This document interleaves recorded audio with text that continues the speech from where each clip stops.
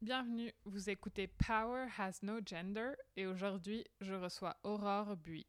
Donc la diversité, c'est pas les femmes contre les hommes. La diversité, c'est en venant avec toute une palette de personnes avec des parcours différents. En fait, on renforce la pertinence de ce qu'on met en place parce qu'on se repose des vraies questions.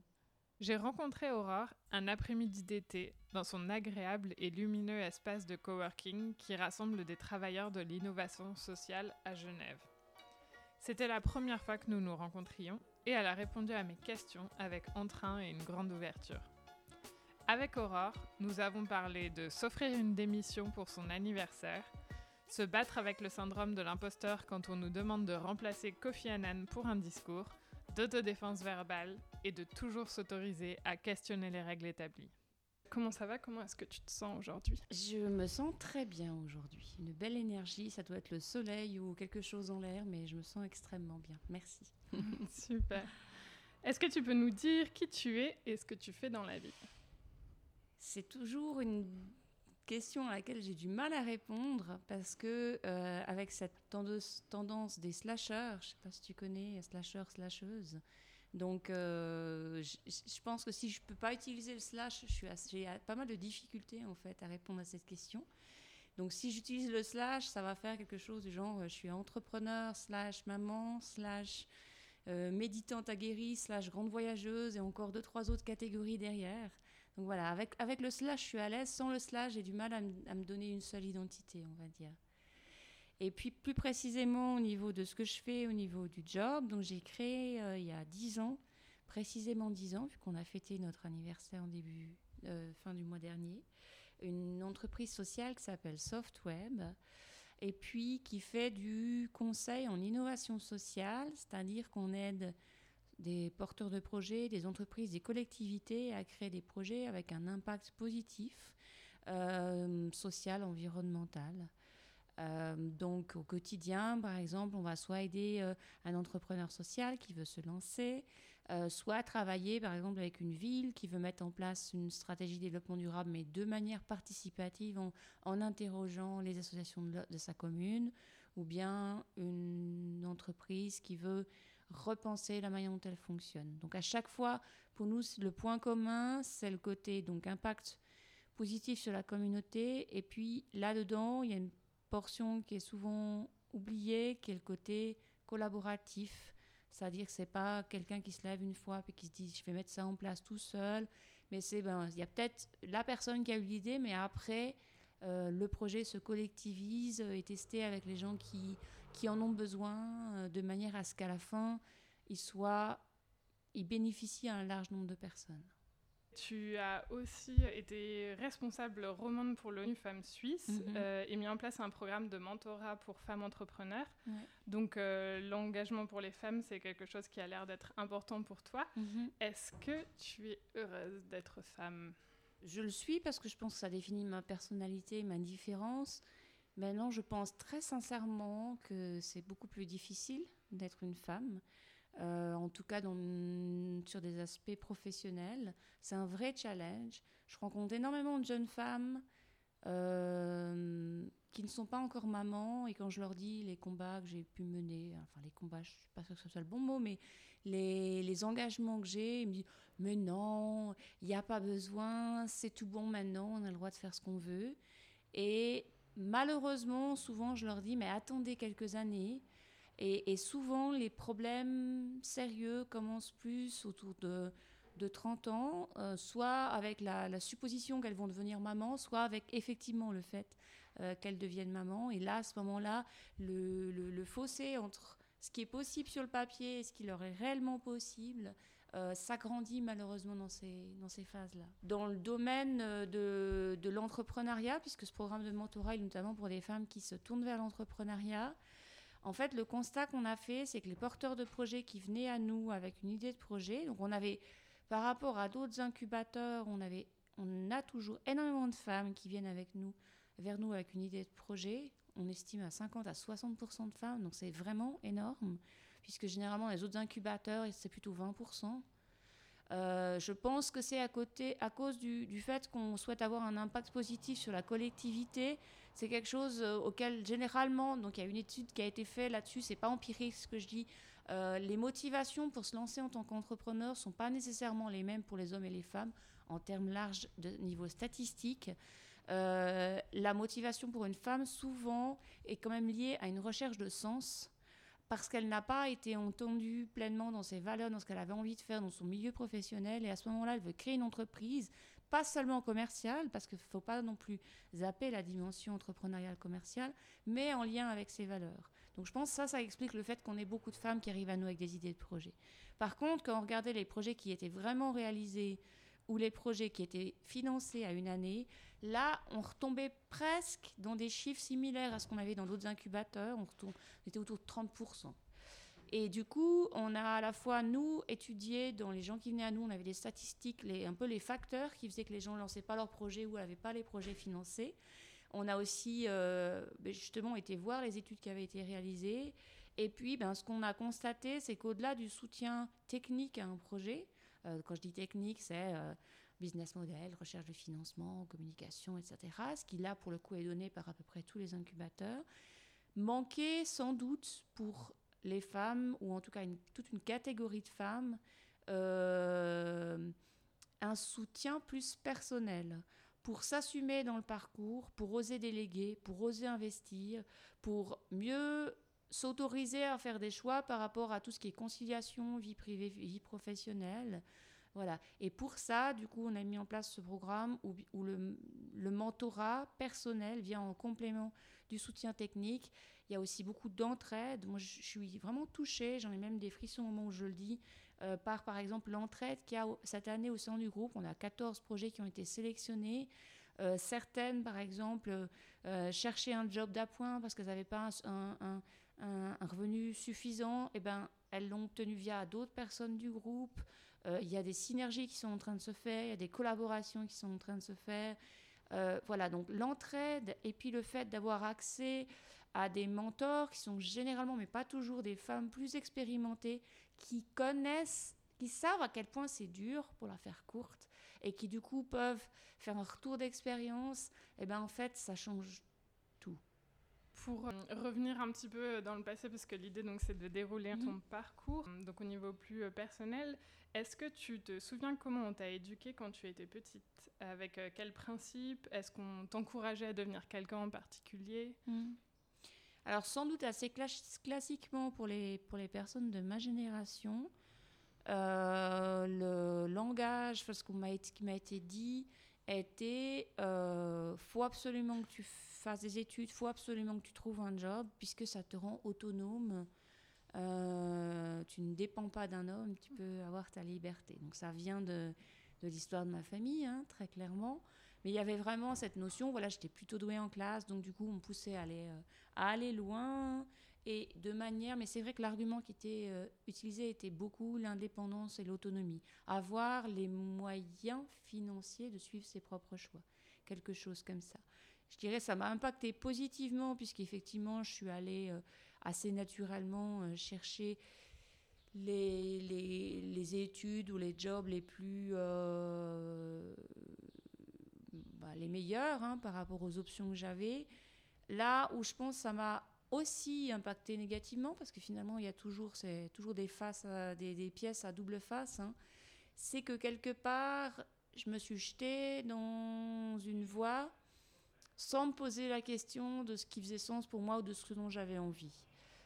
Et puis, du coup, ce qui s'est passé pour moi, mais c'est aussi le cas dans la part de la majorité des personnes que j'accompagne, et notamment des femmes que j'accompagne, mais pas que, c'est que du coup, j'ai fait toute une première partie de carrière en mode pilote automatique, genre tu vas de plus en plus haut, tu t'essayes d'accéder à la position la plus intéressante, parce que sur le papier, c'est ce qu'il te faut. Et à un moment donné, une sorte de rupture qu'on peut appeler recherche de sens, qui des fois, pour certaines personnes, ça a été aussi mon cas d'ailleurs, vient aussi d'un événement qui arrive dans ta vie, où d'un coup, en fait, ça te fait sortir du rail pilote automatique, et d'un coup, tu te retrouves à côté de la voie idéale en te disant, mais en fait, par rapport aux compétences que j'ai, est-ce que j'arrive à faire quelque chose qui fasse plus sens pour moi ? Moi, c'est vrai que l'un des écueils que j'ai eu, c'est le fait que c'est quelque chose que j'ai déjà partagé, même si c'est en même temps extrêmement intime, et en même temps, je trouve qu'on devrait plus parler de ce genre de choses, parce que c'est quand même ce qui se passe pour beaucoup de personnes, et puis ça peut avoir un impact très fort. En fait, moi, quand j'ai eu une trentaine d'années, je me suis dit que j'allais devenir maman. J'ai essayé de l'être, mais j'étais aussi à ce moment-là manager d'un département informatique dans une boîte multinationale. Enfin voilà, un job assez demandeur. Et puis, pendant 5 ans, j'ai essayé d'avoir des enfants et ça ne marchait pas. Et en parallèle de ça, je m'acheminais gentiment vers un petit burn-out aux oignons. Et quelque part, pendant toute cette période-là, je me suis dit, j'attends d'être enceinte pour peut-être faire un job qui m'intéresse plus. Puis à un moment donné, quand j'ai eu 35 ans et que j'étais toujours pas enceinte, je me suis dit, il y a un truc qui joue pas dans cette histoire. Là, je m'approche gentiment du burn-out, j'en suis pas bien loin. Du coup, je dis souvent en ces termes-là, je me suis offert une démission pour mon anniversaire, sans très précisément savoir ce que je faisais, mais je savais que je voulais me remettre à mon compte. J'avais déjà repris des études. J'ai démissionné, une semaine après, je suis tombée enceinte. Donc, c'est vrai que je partage ça, même si c'est très intime, parce que pour moi, il y a aussi, d'une certaine manière, je trouve des fois on se met en pression, puis en fait, on y va avec la tête parce que c'est ce qu'on doit faire, mais en fait, ça a aussi un impact sur le corps, et des fois, je pense qu'il peut y avoir, chez les femmes, mais aussi chez plein d'autres personnes, une dissension finalement qui fait que ça ne marche pas. Et donc, du coup, moi, j'ai pris les choses comme elles venaient par rapport à ça, en me disant, du coup, l'aventure, c'est de faire les deux à la fois. Et c'est vraiment une aventure. Donc, à la fois rechercher ma nouvelle voie et à la fois être maman. Et voilà. Et ça, c'est vrai que ça peut être rock'n'roll. En dehors du fait de devenir maman et de devoir combiner avec sa vie professionnelle, je me demandais, il me semble que tu as une formation d'ingénieur et que tu as ensuite commencé ta carrière dans le milieu de l'informatique, donc des milieux majoritairement masculins. Est-ce que tu sens que le fait que tu sois une femme, ça ait fait une différence ? Justement, ces 12 premières années où j'étais plutôt dans les domaines techniques, électronique, informatique, shipping, donc là, on est vraiment... dans du très très très masculin. La dernière boîte pour laquelle j'ai bossé, il y avait 3 femmes managers dans toute la boîte, 2 qui étaient non-mamans et une qui nous envoyait des messages avec son BlackBerry depuis la maternité lorsqu'elle est devenue maman. Donc oui, très clairement. Donc dans les études, cette impression d'être toujours différente à part. On était dans des taux, dans les filières que j'ai fait, plutôt 5 à 10% de jeunes femmes. Il y a même, pour la petite histoire, j'ai fait ce qui s'appelle en France les classes préparatoires avant de faire l'école d'ingénieur. Et j'ai remarqué que chaque année, sur 2 années, dans toutes les sections, il y avait toujours 6 femmes dans le total. Et j'ai fait une boutade auprès de l'assistante du programme en disant « Vous avez mis un quota ou quoi ?» Et je l'ai vue changer de couleur 4 fois. Et elle a fini par m'avouer qu'il y avait un quota. Mais attention... c'est pas du tout le quota auquel vous pourriez penser, auquel tu pourrais penser. C'était pas genre, on en a mis 6 parce qu'il fallait qu'on en ait 6. En fait, ils refusaient les candidatures de femmes au-delà de 6 parce qu'ils considéraient que les femmes étaient trop sensibles et ne réussiraient pas dans ce type d'études. Donc en fait, c'était un quota inversé, un quota négatif. On refusait des femmes parce qu'elles allaient craquer en classe prépa. Donc c'est quand même assez violent d'entendre ce genre de choses parce que ça donne l'impression justement qu'on on ne peut pas assumer ses émotions dans le contexte soit des études, soit professionnelles.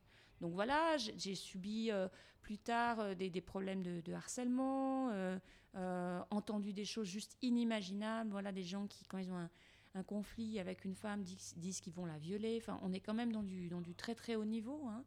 Alors il y a les mots, je dirais, forts comme ceux-là qu'on retient, mais ce qui est presque plus dur des fois... c'est les choses induites. C'est pas vraiment dit, c'est machin, c'est truc. Justement, dans le dernier job que j'ai eu, il y avait une très forte animosité à ma destination. Et à un moment donné, j'ai eu une discussion avec quelqu'un qui m'a dit une des raisons, c'est toujours multiple et divers. Une des raisons, c'est qu'on sait que tu as le 2e salaire du département, puis ça, c'est pas normal parce que t'es une femme. Et c'est toujours moi, je trouve toujours très difficile de réagir par rapport à des choses comme ça parce que c'est tellement stéréotypé. Puis en fait, finalement, ils ont fini par me le dire, ce qui était presque mieux. Mais en fait, ça faisait des mois qu'il y avait quelque chose qui les perturbait parce qu'ils ne regardaient pas le fait que j'étais responsable avec des grosses responsabilités d'une entité, mais ils regardaient le fait que j'avais un meilleur salaire qu'eux puis que ça ne jouait pas, quoi. Donc voilà, il y a plein de petites choses comme ça compliquées.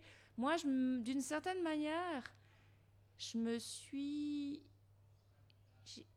jamais trouvée à ma place, c'est peut-être un peu fort, mais je me suis toujours trouvée tellement exotique, atypique, que j'arrivais pas à pleinement assumer qui j'étais. Quelque chose comme ça. Je veux dire que j'avais peut-être une place, mais c'était pas une place où je pouvais être moi-même. Je vais le dire différemment. Et donc, c'est vrai que quand j'ai fait ma transition professionnelle, donc au moment où j'ai démissionné pour faire autre chose, il y avait aussi cette envie d'être dans un environnement où j'ai pas à planquer que j'ai cherché à être maman, où j'ai pas à planquer mes hobbies qui sont peut-être différents de ceux de la majorité des personnes avec qui je travaillais, où je puisse juste être moi-même. Parce que pour moi, promouvoir la diversité en entreprise, c'est pas dire on veut plus de femmes ou plus de machins ou plus de trucs, c'est plus de dire on veut des personnes qui amènent pleinement qui elles sont et ne sont pas obligées de se conformer à une norme de ce qui se fait en entreprise. Par exemple, quand j'étais manager de ce département, j'ai entièrement embauché une équipe qui au final avait 10 personnes et je me suis battue pour avoir quelques femmes. J'en ai eu 2 au final, donc 2 sur 10. Ça paraît pas beaucoup, mais c'est mieux que 0 ou c'est mieux que 1. Parce que le fait d'avoir une personne qui, entre guillemets, dissonne de la norme, fait qu'on se repose des questions sur ce qui est la norme. C'est le même principe que, par exemple, je suis dans un conseil d'administration et quand je suis entrée dans ce conseil d'administration, j'étais la seule femme. Donc en fait, le fait de venir avec une expérience, une histoire qui est différente, fait que ce qui paraît acquis pour les autres peut être challengé, peut être remis en cause. Mais par contre, ce qui est très difficile, c'est que si on est la seule personne, ou bien, en fait, c'est très difficile d'avoir suffisamment confiance en soi et en sa différence pour venir effectivement avec ça. Donc en fait, ce qui est important, c'est de commencer à avoir une masse critique qui permet au bout d'un moment, et des fois ça se fait via l'aspect genre, mais ça peut se faire via d'autres dimensions. Dans le conseil d'administration où je suis, je défendais beaucoup des thèmes au niveau de l'écologie. Puis petit à petit, il y a des gens qui s'intéressaient à l'écologie qui venaient. Puis la diversité, c'est aussi ça, c'est venir avec des contre-tendances, puis essayer de remettre en cause ce qui se fait de manière traditionnelle. Donc voilà, j'ai fait en sorte d'avoir des femmes dans l'équipe pour créer cette diversité, mais aussi d'avoir des gens d'autres nationalités, d'avoir une sorte d'équilibre de nationalité. Mais par contre, maintenant, je travaille, on va dire, pour faire court dans le social, j'ai pratiquement que des femmes. Et oui, j'essaye, dans ce cas-là, d'avoir des hommes. Donc la diversité, c'est pas les femmes contre les hommes. La diversité, c'est en venant avec toute une palette de personnes avec des parcours différents. En fait, on renforce la pertinence de ce qu'on met en place parce qu'on se repose des vraies questions. Et pour traverser tout ça, ou plus tôt quand tu étais beaucoup plus jeune, est-ce que tu te souviens avoir eu des modèles peut-être de femmes qui t'ont inspirée ?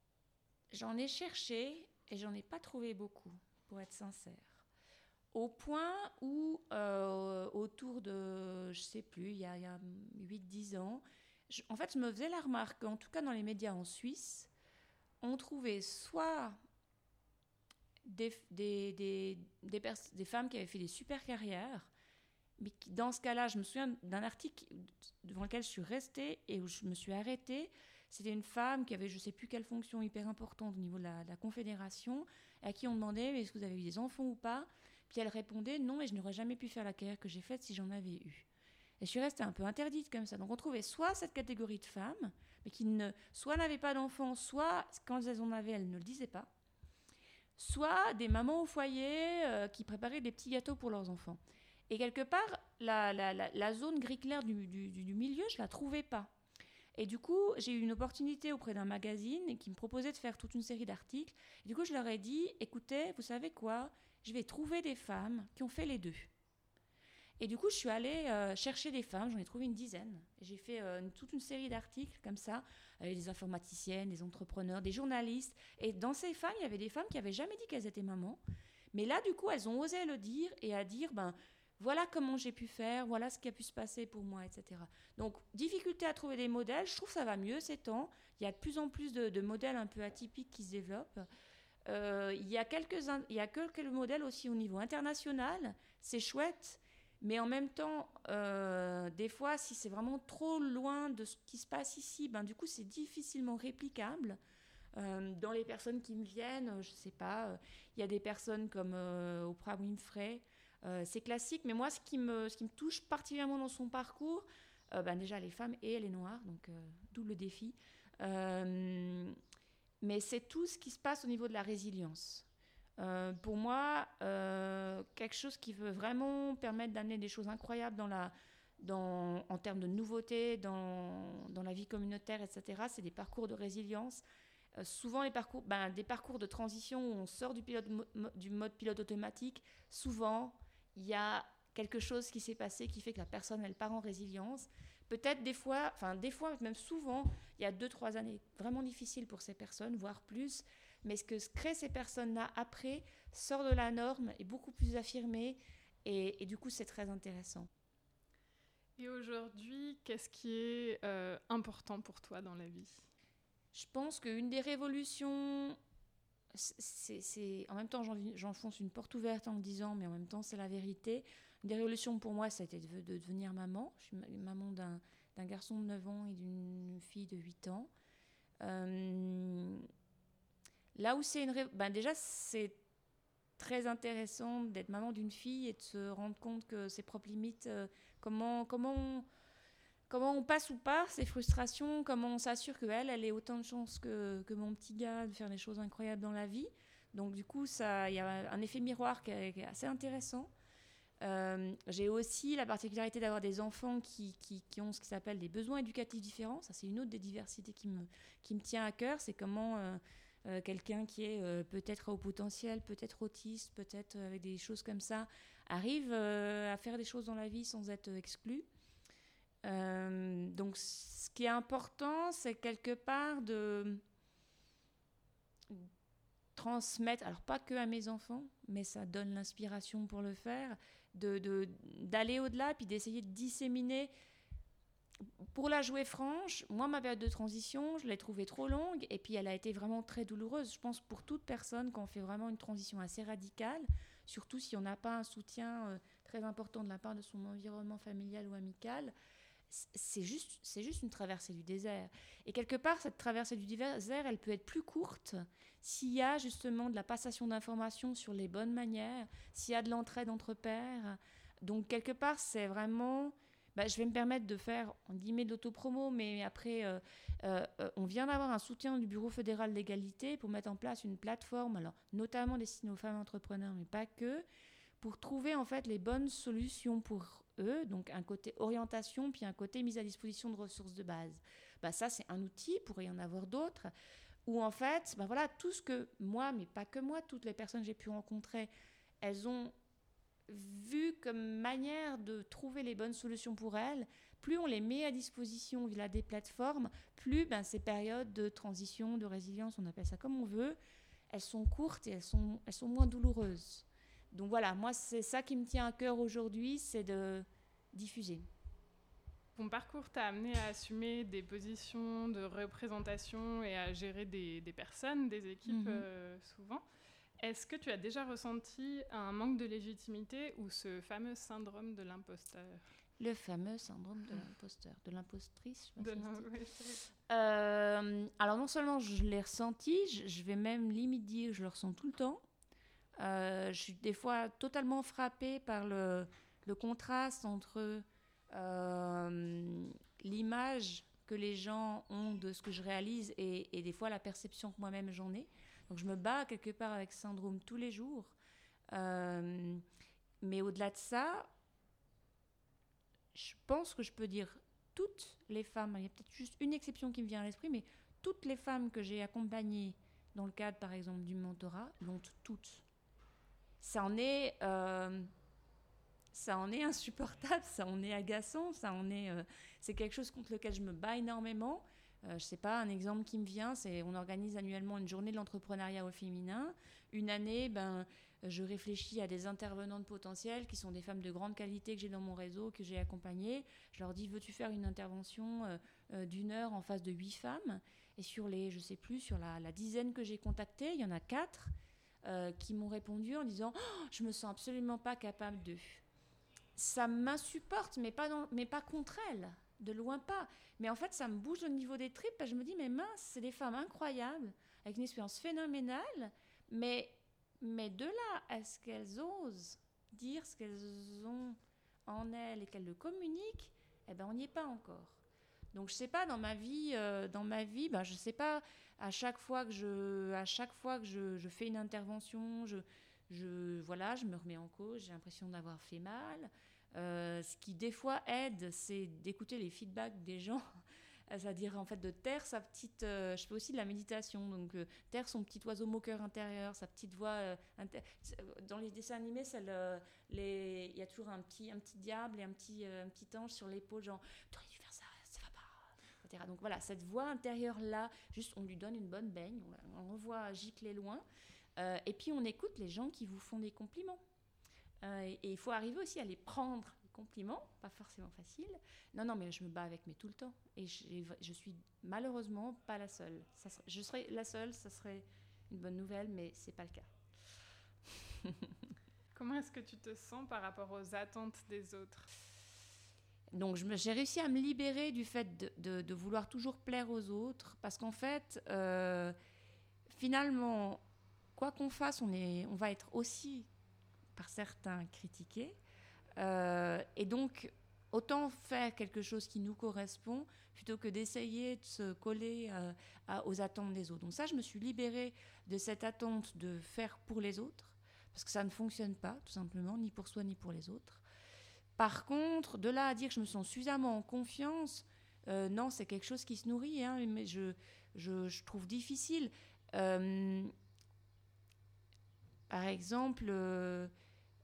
exemple, j'y reviens parce que c'est vrai que ça fait partie du parcours.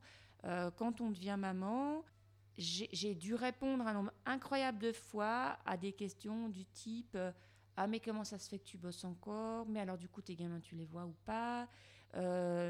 J'allais à des séances le soir, on me disait ils sont où tes enfants ? Ils sont avec le papa, mais t'as confiance ? Oui, c'est leur père, quoi. Et voilà, et c'est des micro-phrases qui sont anodines sur le principe, mais en fait, on a beau peut-être de base avoir plutôt confiance en soi, quand tous les jours on entend 1, 2, 3, 4 phrases, j'ai entendu aussi, par exemple, j'ai fait campagne à un moment donné pour le Grand Conseil, j'étais enceinte à ce moment-là, on me disait « Ah, ça fera une place de plus pour les autres parce que le jour où tu seras maman, tu ne voudras plus faire de politique. » Voilà, c'est des micro-phrases qui sont constantes comme ça. Et en fait, ces micro-phrases, elles finissent par éroder la confiance. C'est-à-dire qu'au début, on se dit « J'ai vraiment envie de faire ça. » Et puis on vous dit 1, 2, 3, 4, 10 fois que « Est-ce que tu as pensé à ton enfant ? Est-ce que tu fais bien ?» etc. Et à la fin, alors soit on est extrêmement sûr de soi et on s'en hute complètement. Mais en fait, souvent, au bout d'un moment, j'ai des femmes qui me disent « Mais en fait, je crois que je fais faux, ça joue pas, quoi. » Donc du coup, le fait, c'est là aussi où les role models, les modèles inspirants, ils sont importants, c'est de se rendre compte que, de toute façon, des conneries, si tu me passes l'expression, des bêtises, on en fera, mais autant qu'on fasse celles qui nous correspondent, quoi. Et puis qu'on essaye petit à petit de regarder comment ça joue, quoi. Comment tu décrirais ton rapport à la prise de parole dans le milieu professionnel notamment ? Alors plutôt bon, dans ce cas-là, là, je suis plutôt à l'aise. Je crois même que quand j'étais enfant, j'avais gagné des concours d'éloquence, je sais pas ce que ça veut dire, mais le fait de parler, ça, je suis à l'aise à le faire, notamment, voilà, sur des thèmes qui me parlent au cœur, je suis complètement à l'aise. Je pense que c'est la différence entre, si je sais pas, je devais faire un discours sur un truc un peu technique, etc. Peut-être que là, je rentrerai dans « Ah, mais est-ce que je fais juste ? Est-ce que ça joue ?» etc. Par contre, sur des thèmes qui me portent au niveau des tripes, je suis assez à l'aise à le faire.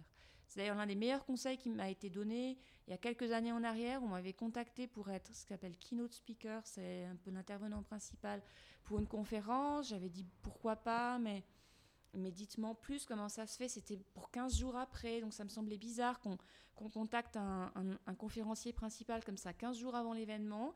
Donc du coup, j'ai dit, mais vous avez posé la question à qui? Comment ça se fait que vous venez vers moi autant tard?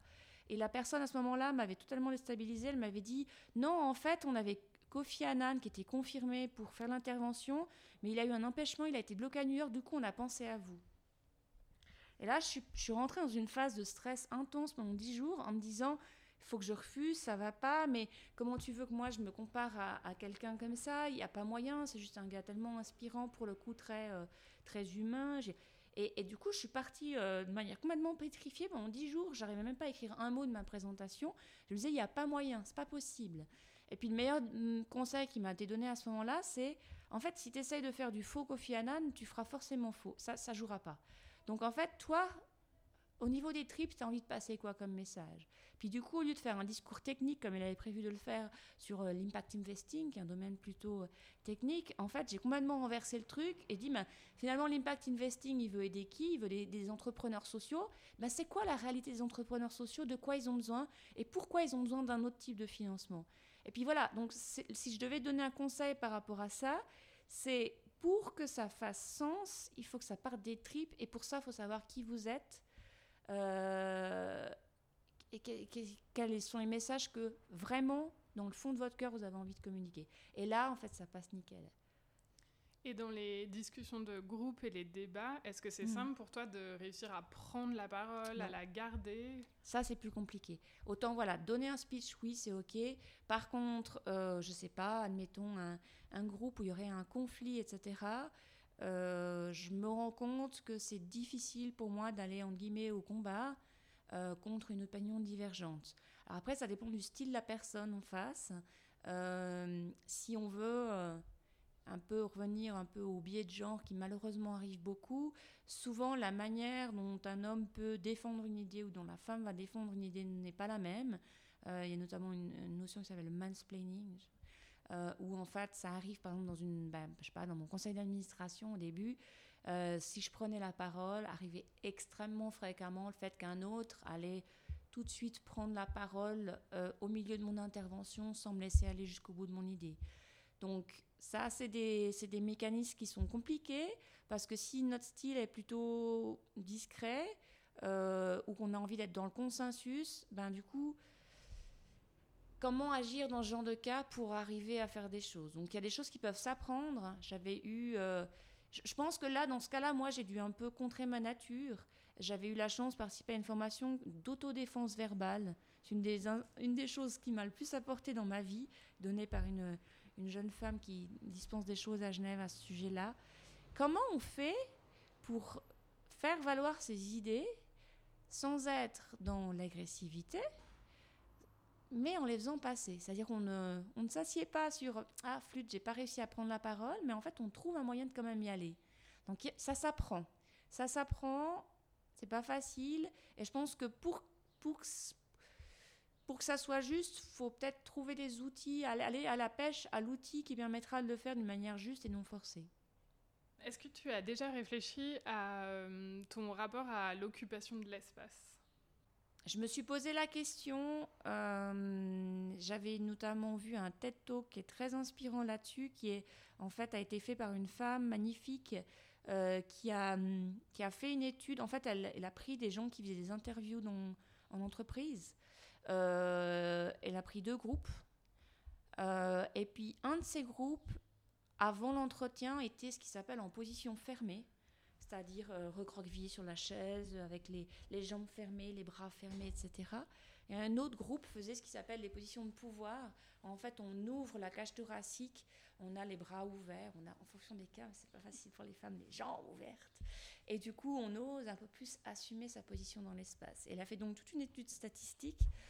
Et à la fin, bizarrement, ceux qui avaient des positions ouvertes réussissaient beaucoup mieux les entretiens.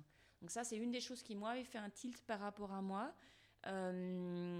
Effectivement, je pense que de base, un petit peu en lien avec ce qu'on disait sur le côté comment on prend la parole dans un groupe, il y a plutôt le côté je me mets dans un coin, je dérange pas trop, je vous embête pas. Et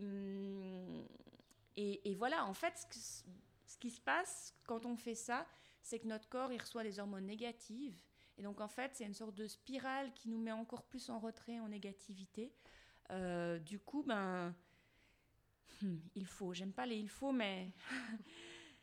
mais voilà, moi, de temps en temps, j'ai fait l'exercice quand j'avais un entretien particulièrement intéressant, important pour moi, de faire soit un moment de méditation, soit de faire un moment où voilà, j'ouvre mon corps et j'ose aller pleinement avec qui je suis et occuper l'espace pour faire une présentation, par exemple.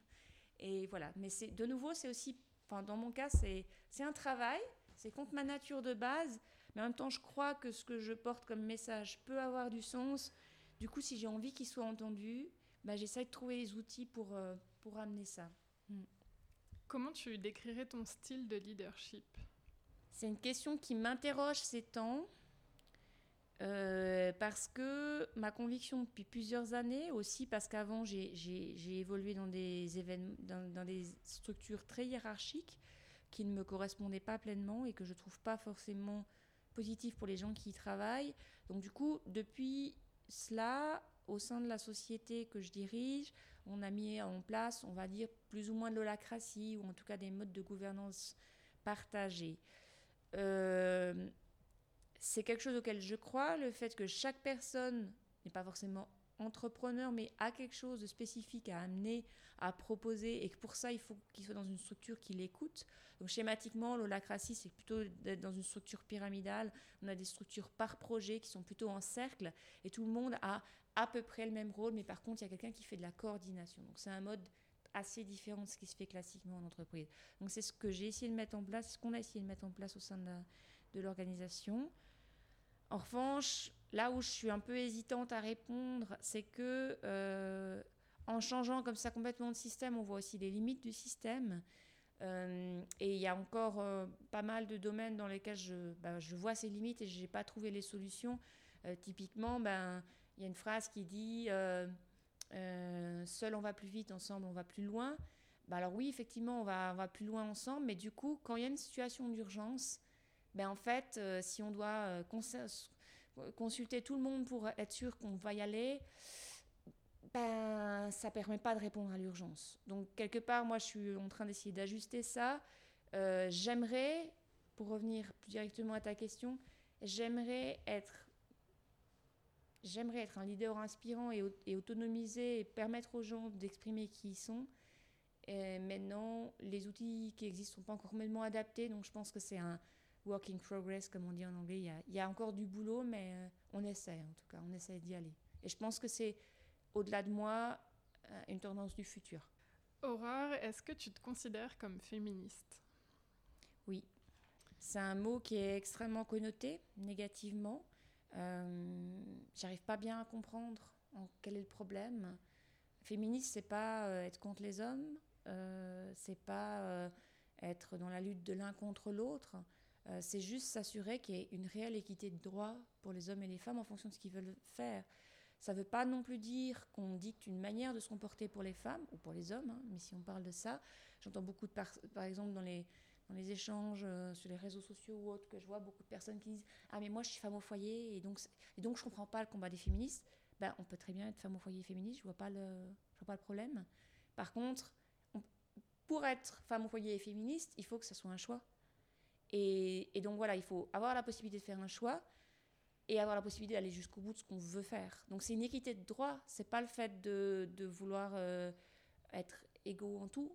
Voilà, donc moi je le suis. Là pour le coup, si on revient à l'aspect éducatif, ma mère l'était, je pense que c'est une des choses qu'elle m'a inculqué. De toute façon, maman solo, il y a une quarantaine d'années, voilà, maman solo avec 2 enfants en bas âge, qui étaient 2 filles en plus.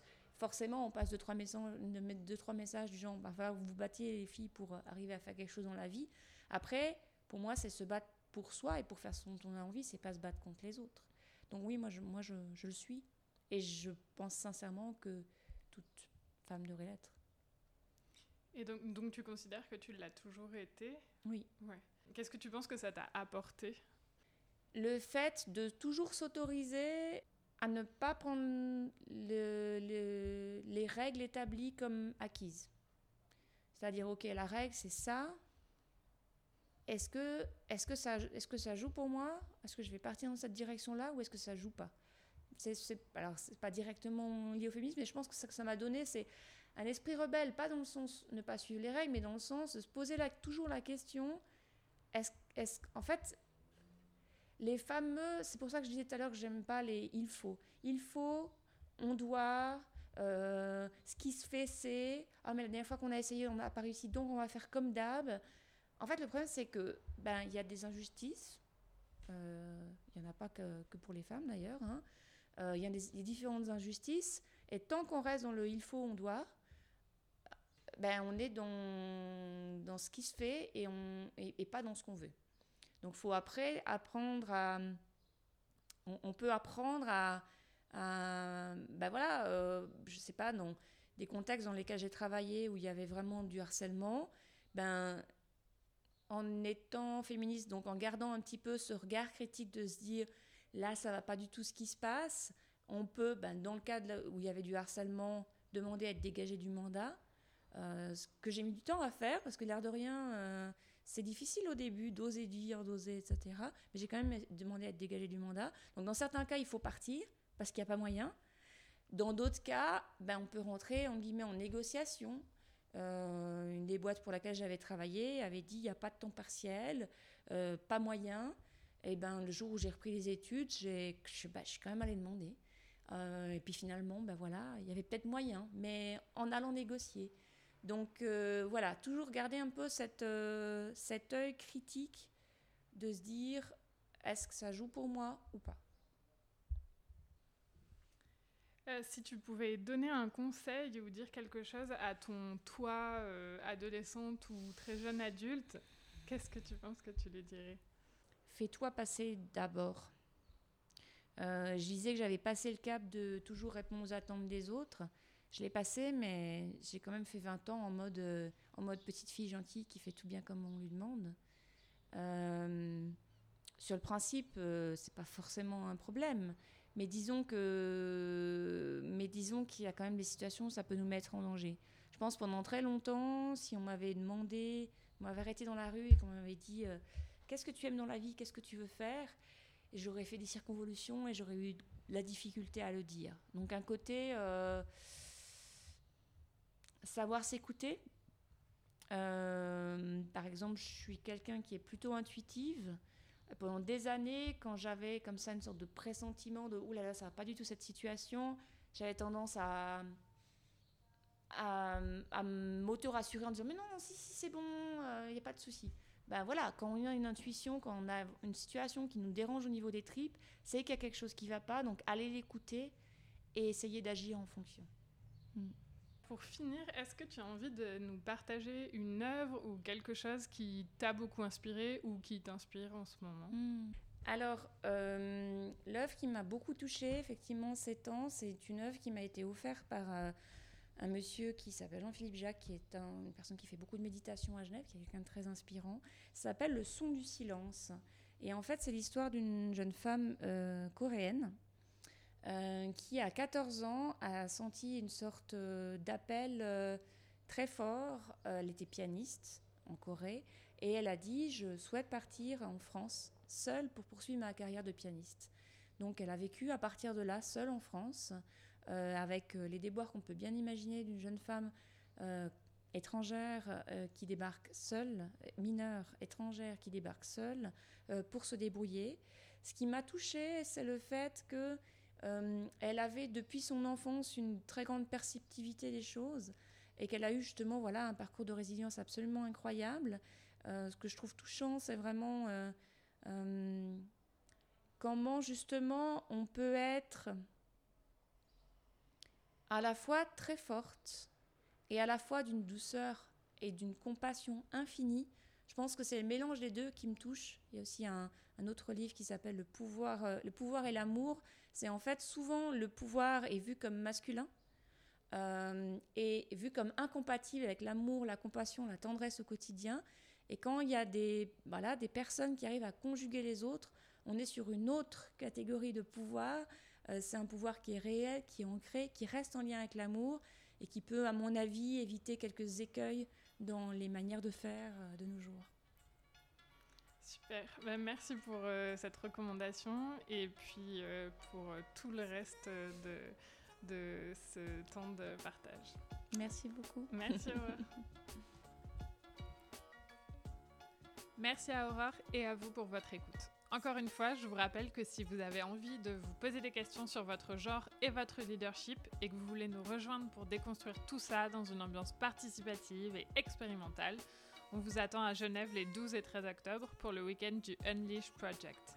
Vous êtes toutes et tous les bienvenus et vous pouvez vous inscrire dès maintenant sur euphoria.org. À bientôt!